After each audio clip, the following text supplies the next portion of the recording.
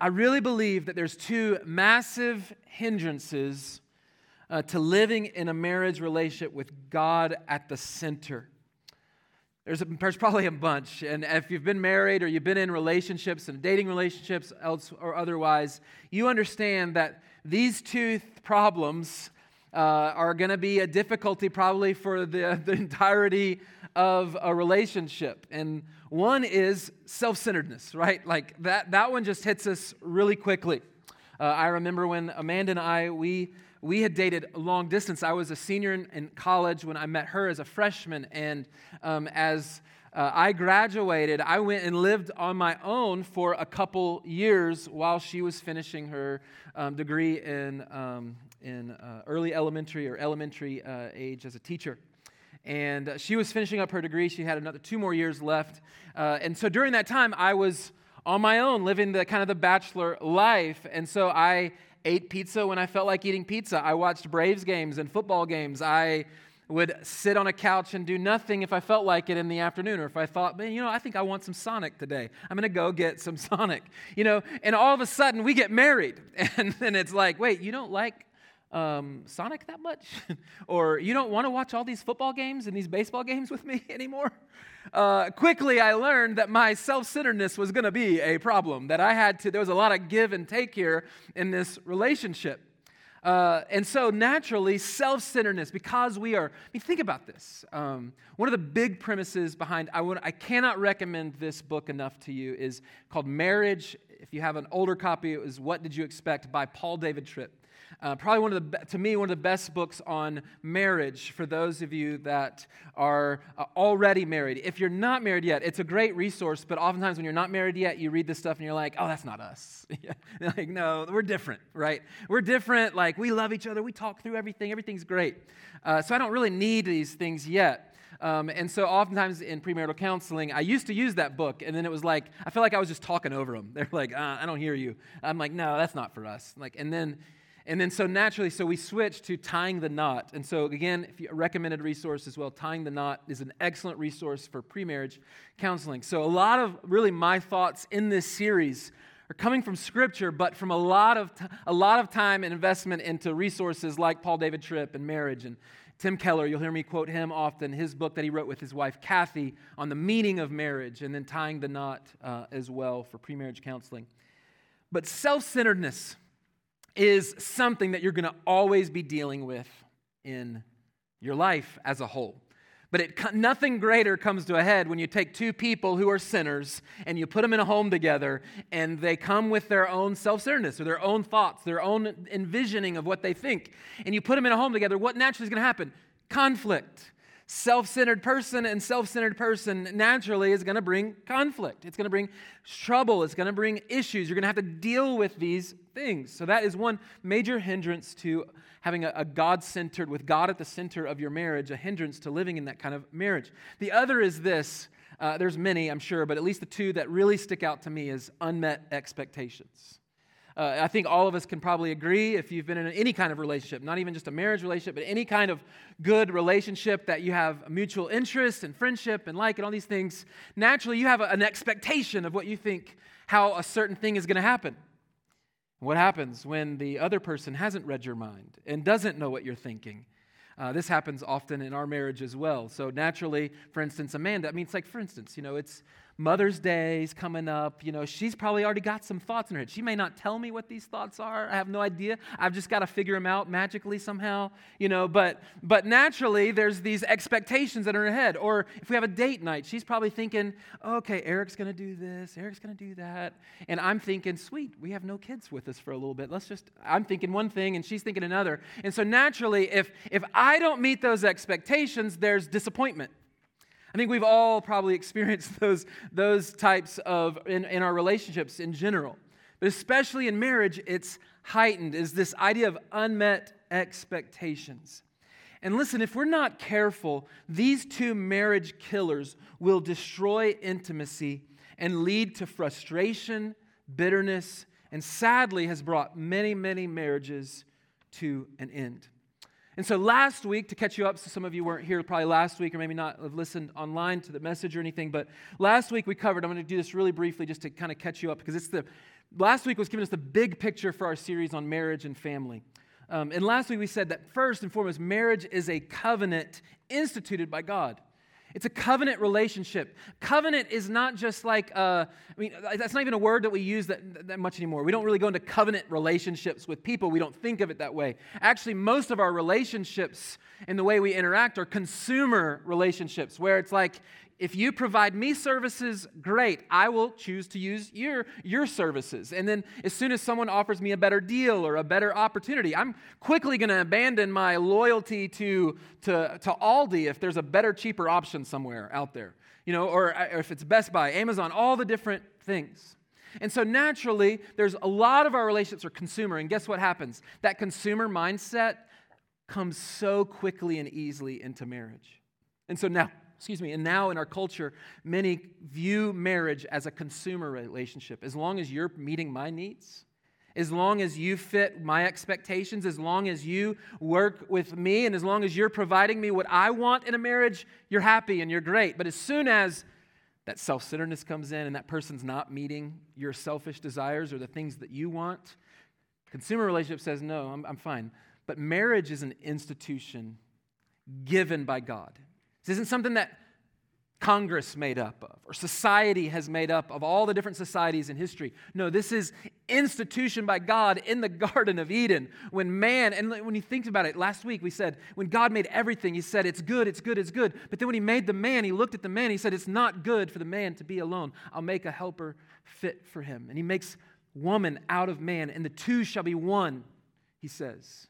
Be united. They'll leave, the picture of leaving and cleaving, and they'll become a new family unit, leaving the home of another and now joining a new family. This is a covenant relationship before God where you're committing. These vows are not just simple words to just say, to be like, oh, look at that cute couple up there. Like, oh, nice, they say these things. No, these vows are commitments, not for today, but the future. It's 20, 30, 40, 50 years down the road of saying, I promise, I commit to love you till death do us part. This was God's design from the very beginning.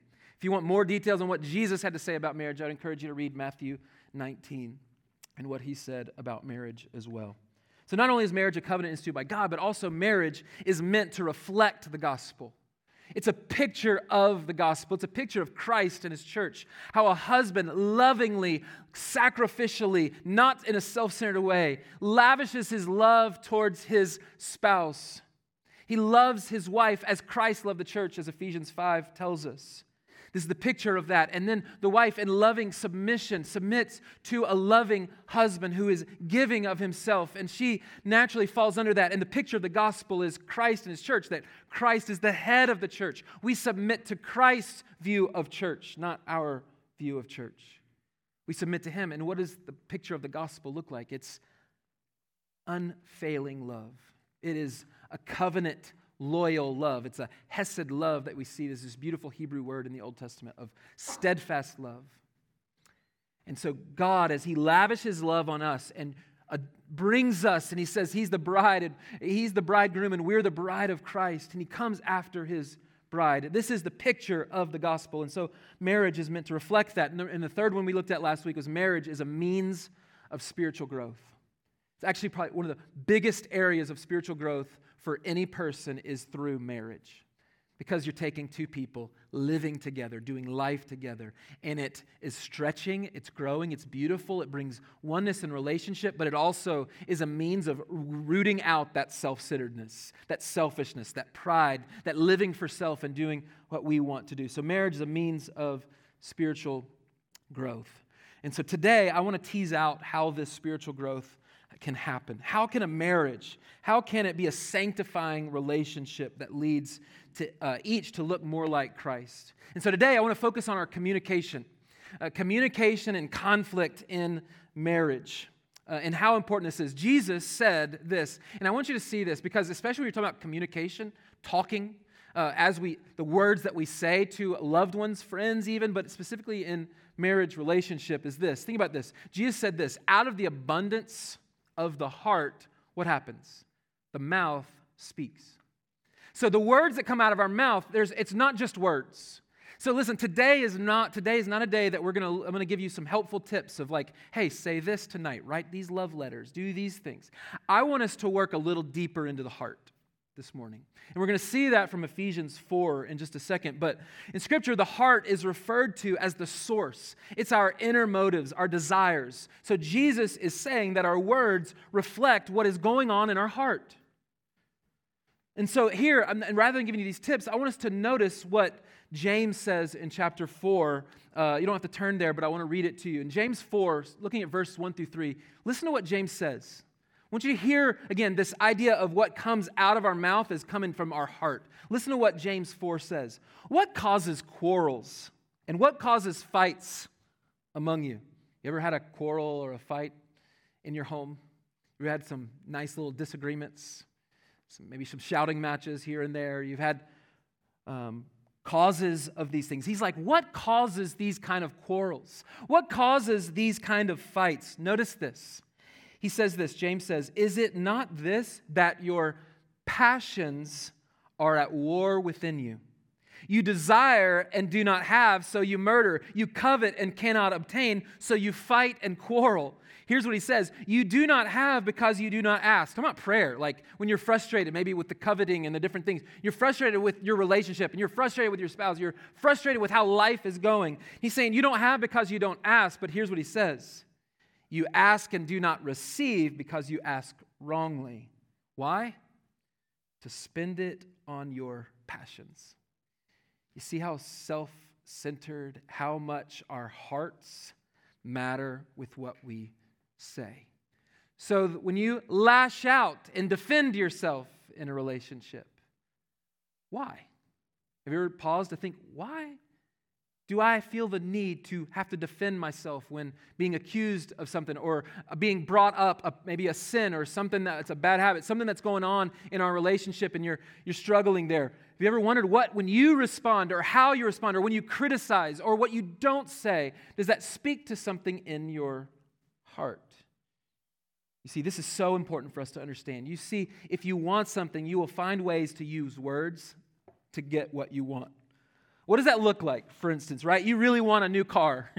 You may justify reasons to have a new car. You will talk to your spouse about, it'll be better gas mileage. We'll save money.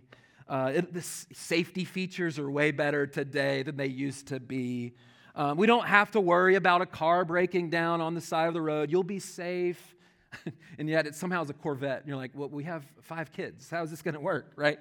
In some cases, people use manipulation to get what they want. But what brings conflict in marriage? It's when 2 people want 2 different things. We bring all of these things into our marriages, and one spouse wants to have a quality time together, for instance, on a nightly basis, and another spouse wants alone time. One spouse wants to fix all the problems, like they're the problem solver. The wife, usually in the case of a lot of times, is husband just doesn't really want to listen. He just wants to solve your problem really fast. And the wife just wants to share it. They just want to feel the emotion with me. Let's talk this through. And you're not really feeling that emotion. You're not just sitting with them there. You're ready to solve the problem. This is why I believe that Ephesians 4 is such a great passage of Scripture for us to study this morning. It's full of the put off and put on passages. There's a mirror passage in Colossians with Ephesians.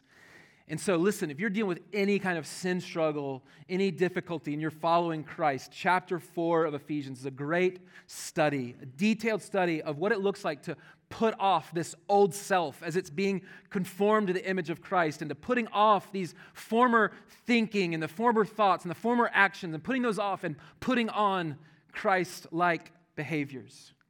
And so in this morning, there's some really great principles that we can take from in communication in our relationships. And so I want us to do that. So let's read together. You don't have to read it out loud. I'll read it. But look with me at Ephesians chapter 4.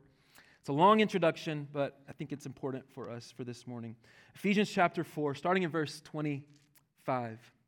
Therefore, okay, so again, you have a lot of this new life, this picture of the old and the new, the putting off and the on. Therefore, having put away falsehood, let each one of you speak the truth with his neighbor.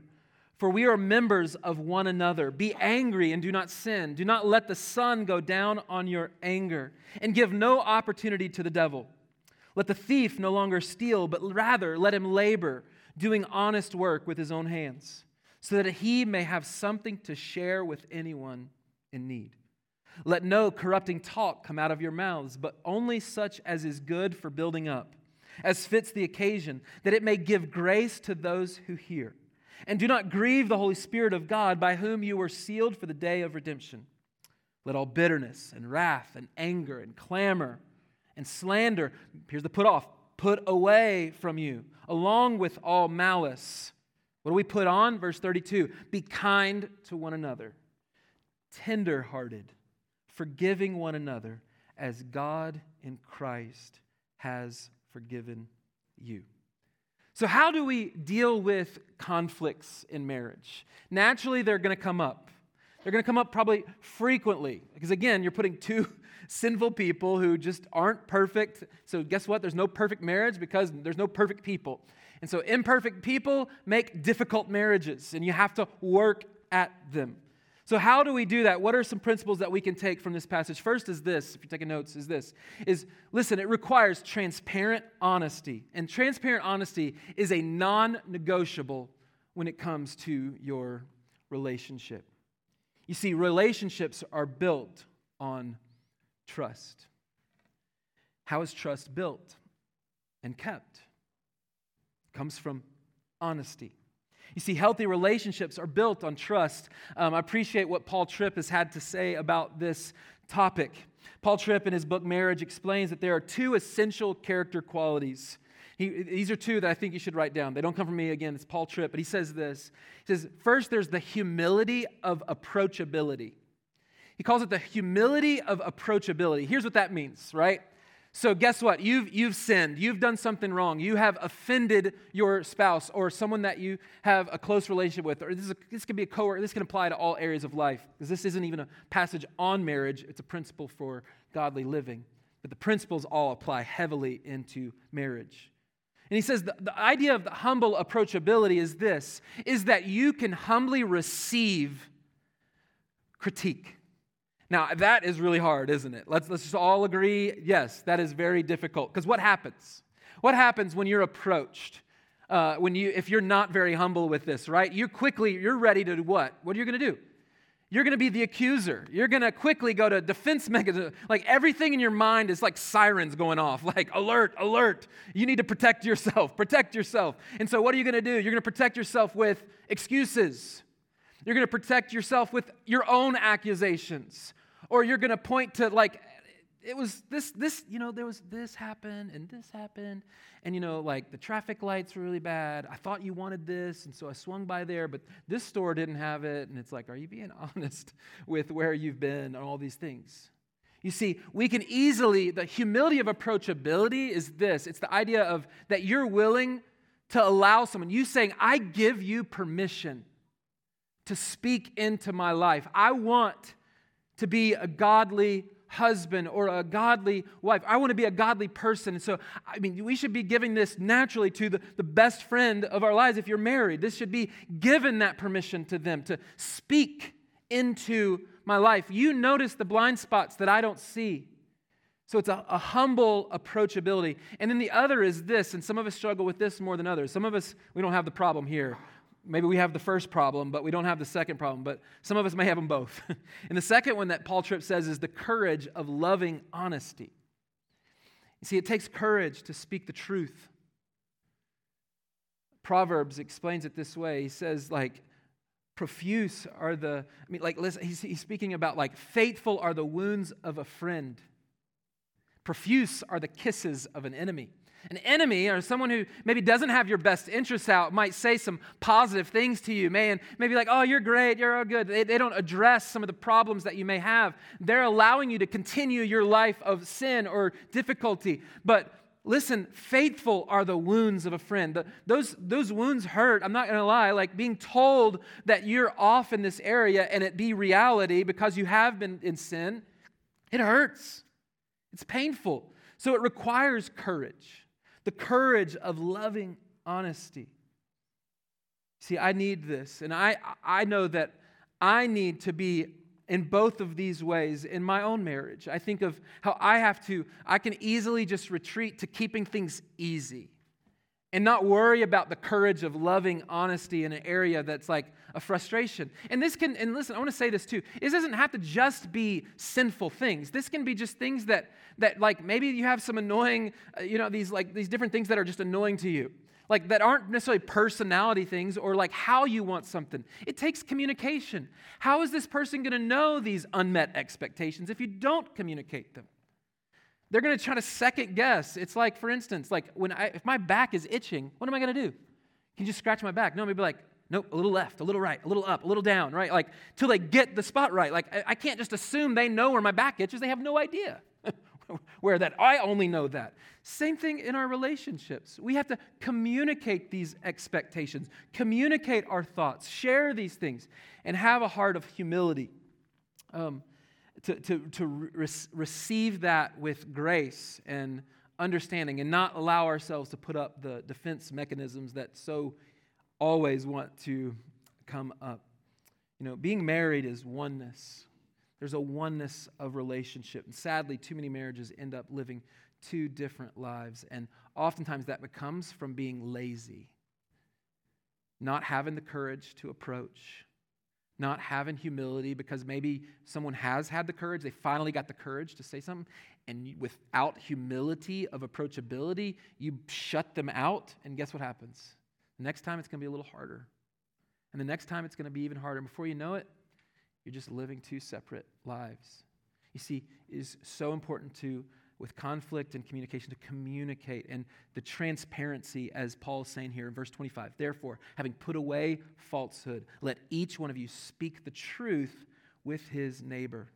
For we are members of one another. And in the marriage, we're united together. We are one. Everything should be an open book to each other. There's oneness of relationship. The second a real principle from this passage is don't leave conflicts unresolved. I want to really plead with you on this one. This is so incredibly important. All these are.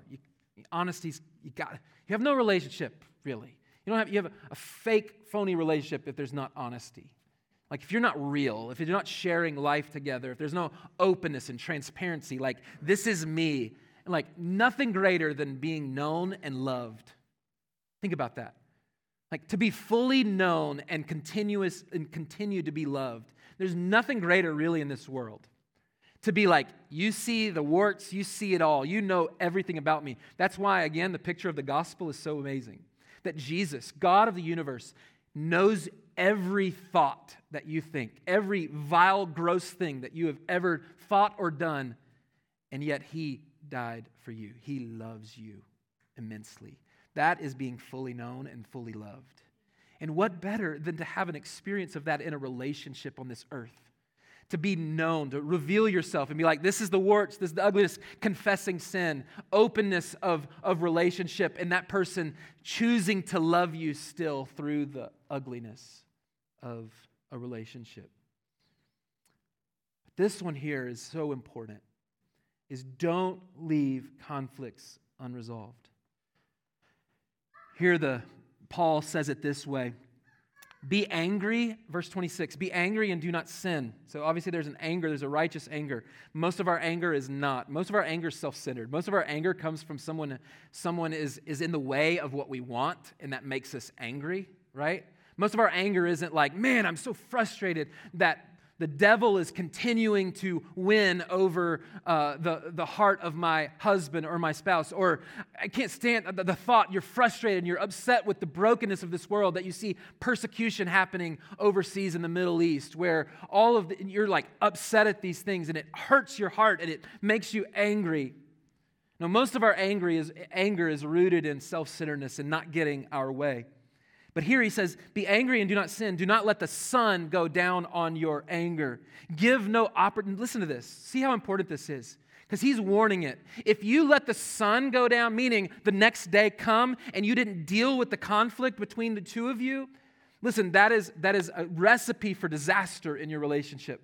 I cannot say this strong enough. This is something I'm thankful that Amanda and I have been really, this is one, I think there's a lot of areas. Amanda was like, you're being a little, I try to share like the warts, and sometimes I share too many of the warts and not all the good in our relationship, because I'm trying to connect. I'm like, I want you to understand, like, I'm not perfect. I'm like you as well. We struggle in these things. And then Amanda's like, but sometimes you're saying too many of those things, and like, she's like, we do have a great relationship, right, Eric? I'm like, yeah, we do. I know. And she's like, well, we make sure the people know that too, as well.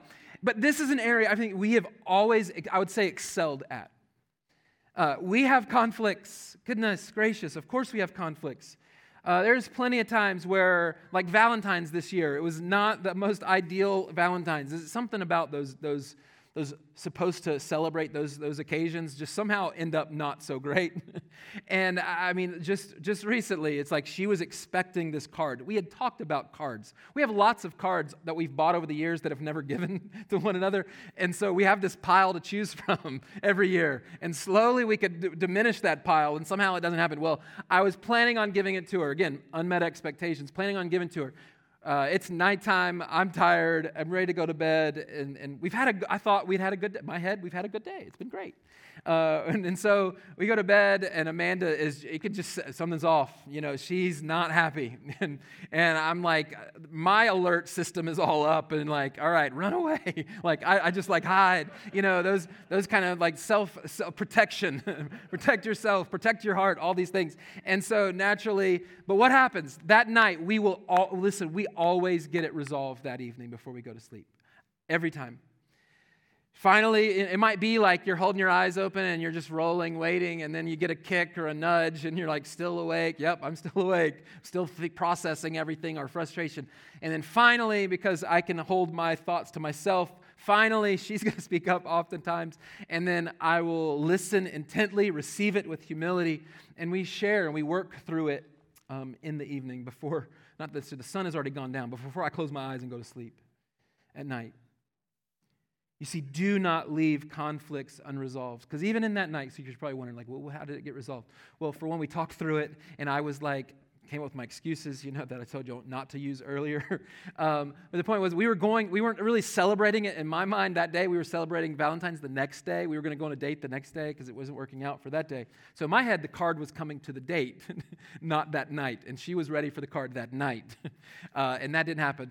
But we talk through those things, and we deal with it with communication. Listen, I cannot tell you, this is what happens in a marriage. If you allow those thoughts to go into the night and to the next day, what happens?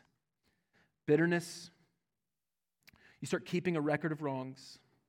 You start rehearsing all of the things that they should have done or haven't done. You start thinking on those things. And here's what Paul is saying. He says, give no opportunity to the devil.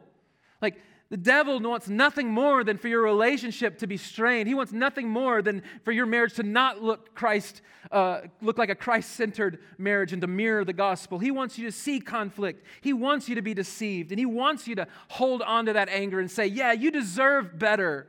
It's your spouse's fault. It's not your fault. It's their fault. They should have known better. They should have responded differently. And if you let it sit, if you let the sun go down on I promise you, it will build, and it will keep building. And what happens once it keeps building? Trust is out the window.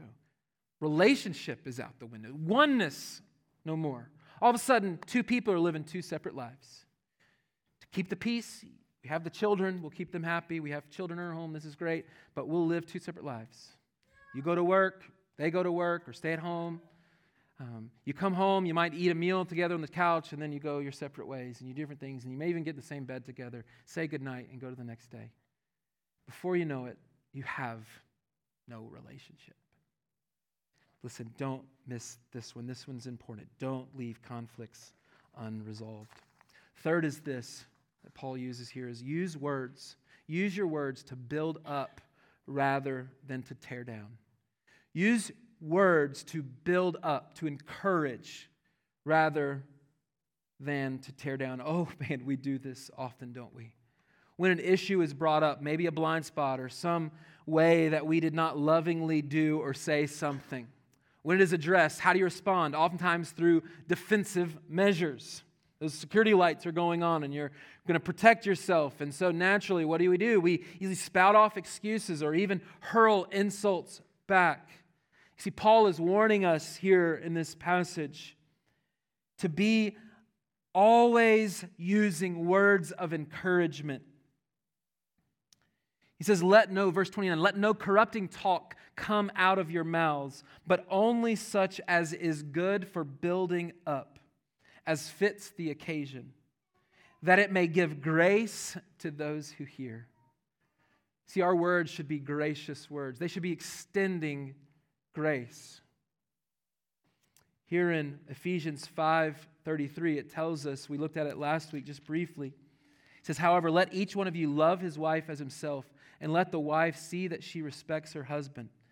But if you look in this passage, there's such an important part of verse 29 where he says, no one has even hated his own flesh. So he's talking about the oneness here in this passage. He says, no one's hated his own flesh, but rather, what does he do? He nourishes and cherishes it. See, naturally, you nourish yourself, you feed yourself, you give yourself food to eat, you give yourself things to eat and to drink. You take care of your body to the degree that you feel that is necessary.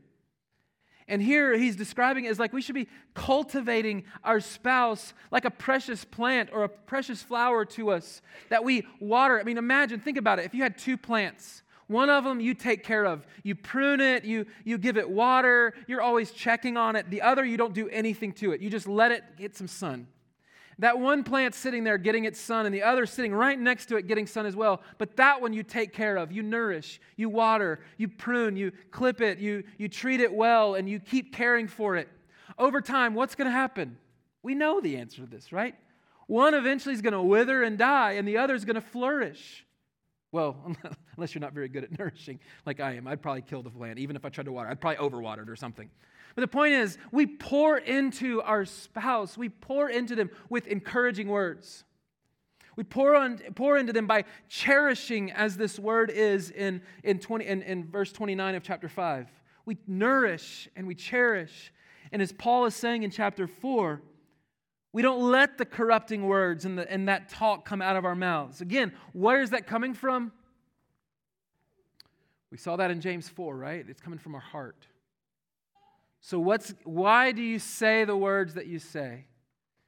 You don't need to just look at your words. You need to pay attention to where the words are coming from. They're coming from something in a heart that is not getting what it wants, or something that's getting in the way of that. And oftentimes our spouse gets in the way of our self-centeredness because they have certain thoughts and they have certain things. But here Paul is saying, like, we're to love and give sacrificially of ourselves.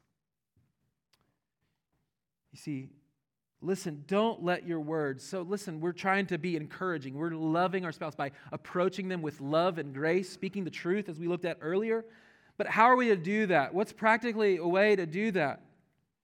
You see, the importance is that we let our words not just be about correction. Our words shouldn't be just like, I'm looking for your best interest, and you treat them like a project. You treat them like a project and you're trying to make them perfect, and you're always like, oh, did you notice this? Oh, you should have done this differently. Or, oh, have you noticed? And you're trying to just make them be this person that you think they should be. And maybe with good intentions, but if all you're ever speaking are corrective behaviors, listen, you're going to miss the boat by a mile.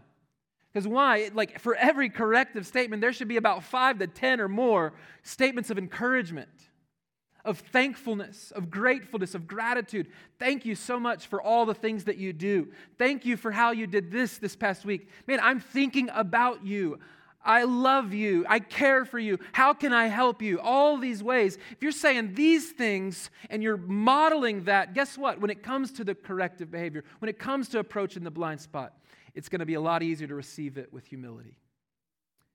We have to use words to build up rather than to tear down. You see, in a marriage and relationships in general, we can be so focused on our spouse's shortcomings and failures that we become blind to our own. And that becomes the big problem. Because how many counseling sessions I've heard over the years myself, and even in some of the books that I've read, and hearing them give examples of counseling sessions, and they say, here comes the couple, and they're both talking, and like, what's the problem? And they at the same time say, he and she. They point to one another. They're the problem. And so often we miss that we are sinful people, that naturally we're a part of the problem to some degree. Even if we didn't bring about the current problem, we are also problematic. We're not perfect. No one is. And so oftentimes we're focused on these things, and what gives us the power to go to bed and deal with conflict and hurts, to not let the sun go down on our frustrations and our anger, it is recognizing your own sin. It's seeing how we desperately need God's forgiveness. You see, here's the thing, though, is this, and I want you to see this in verse 32. He says it so abruptly as we end chapter 4. He says, be kind to one another, tender-hearted, forgiving one another. Well, that's great. I mean, I want to be tender. I want to be forgiving. But do you know how painful the hurts have been? Do you know how much I have been offended by their sin? And we're so focused on their sin. What's going to allow you to have this transparent honesty, to not let the sun go down on your wrath, to speak tenderly and lovingly and cherishing and nourishing? What motivates that? What brings about that in dealing with conflict? It's this right here. It's forgiving one another as God in Christ has forgiven you. It is the gospel that gives us the power to forgive wrongs to us. It is recognizing that I am sinful, that I am broken and in need of God's grace, and He willingly and lavishingly loved me and pours out His grace on me. You see, forgiveness isn't just ignoring wrongs. No. Forgiveness is not just saying, okay, listen, I feel pretty confident saying that we have not just been like, okay, I'm sorry, like a general sorry at night, let's go to sleep on that. Okay, because we keep this thing. We've got a long streak going, 16 years of it, right? Of going to bed without dealing with our conflicts. No, I will say, I'm sure there's been a time or two probably over the years. I don't want to say it with full transparency or anything like that. But point being is this, I'm pretty confident we always deal with it appropriately. Not just like, I'm sorry, or, well, I forgive you, but not really forgiving. Because here's the thing, forgiveness is not just ignoring wrongs and saying, no, you haven't wronged me. First of all, two, when we forgive, like especially in the relationship, when there has been sin, like you lovingly confront, right? You confront sin, you approach it with humility and grace. That's the part we were talking about earlier. And when you approach that in seeking to restore the relationship that's been broken because of sin, there's a need for forgiveness. You're approaching that. The response from the person who has offended should be repentance. Should be owning up to sin and seeking to repent. Turn from the sinful behavior. Like, listen, if someone continues to live in unrepentant sin, you can forgive in the way of saying this, like, because it hasn't been given to you to forgive. Like, they haven't asked for your forgiveness. But what you can do is vertically say, God, I'm giving it to you because you're the judge. You judge. You're the just. It's not my job to get vengeance. It's not my job to cast a judgment. It is God's to do. And so forgiveness is this. And I want you to hear this. Forgiveness is handing it over to God vertically. Forgiveness begins by handing it over to God and saying, I'm not the judge. I am leaving that up to God's perfect justice. You seek to respond with grace that you have received from God. And maybe you're saying, I don't know how or what this looks like. Like, we have so many problems. And you're thinking, man, we have so many problems in our marriage. You're saying, like, we've gone to bed many nights, maybe years, of really not dealing with issues. Unrepentance is there. Unforgiveness is there. Maybe there's been very little encouraging words. It's been a lot of criticism and harsh words, rather. Or maybe there's distance, and you're going like, how do we even move forward from here?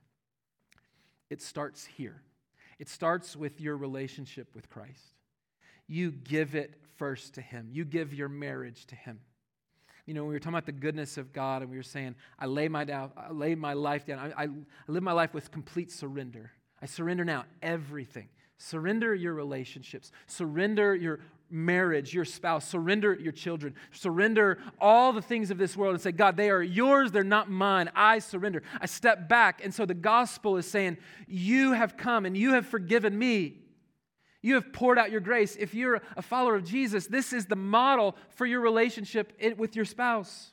It's to be quick to forgive, to not keep a record of wrongs, to lovingly, self-sacrificingly, to give of yourself and to pour out yourself to another.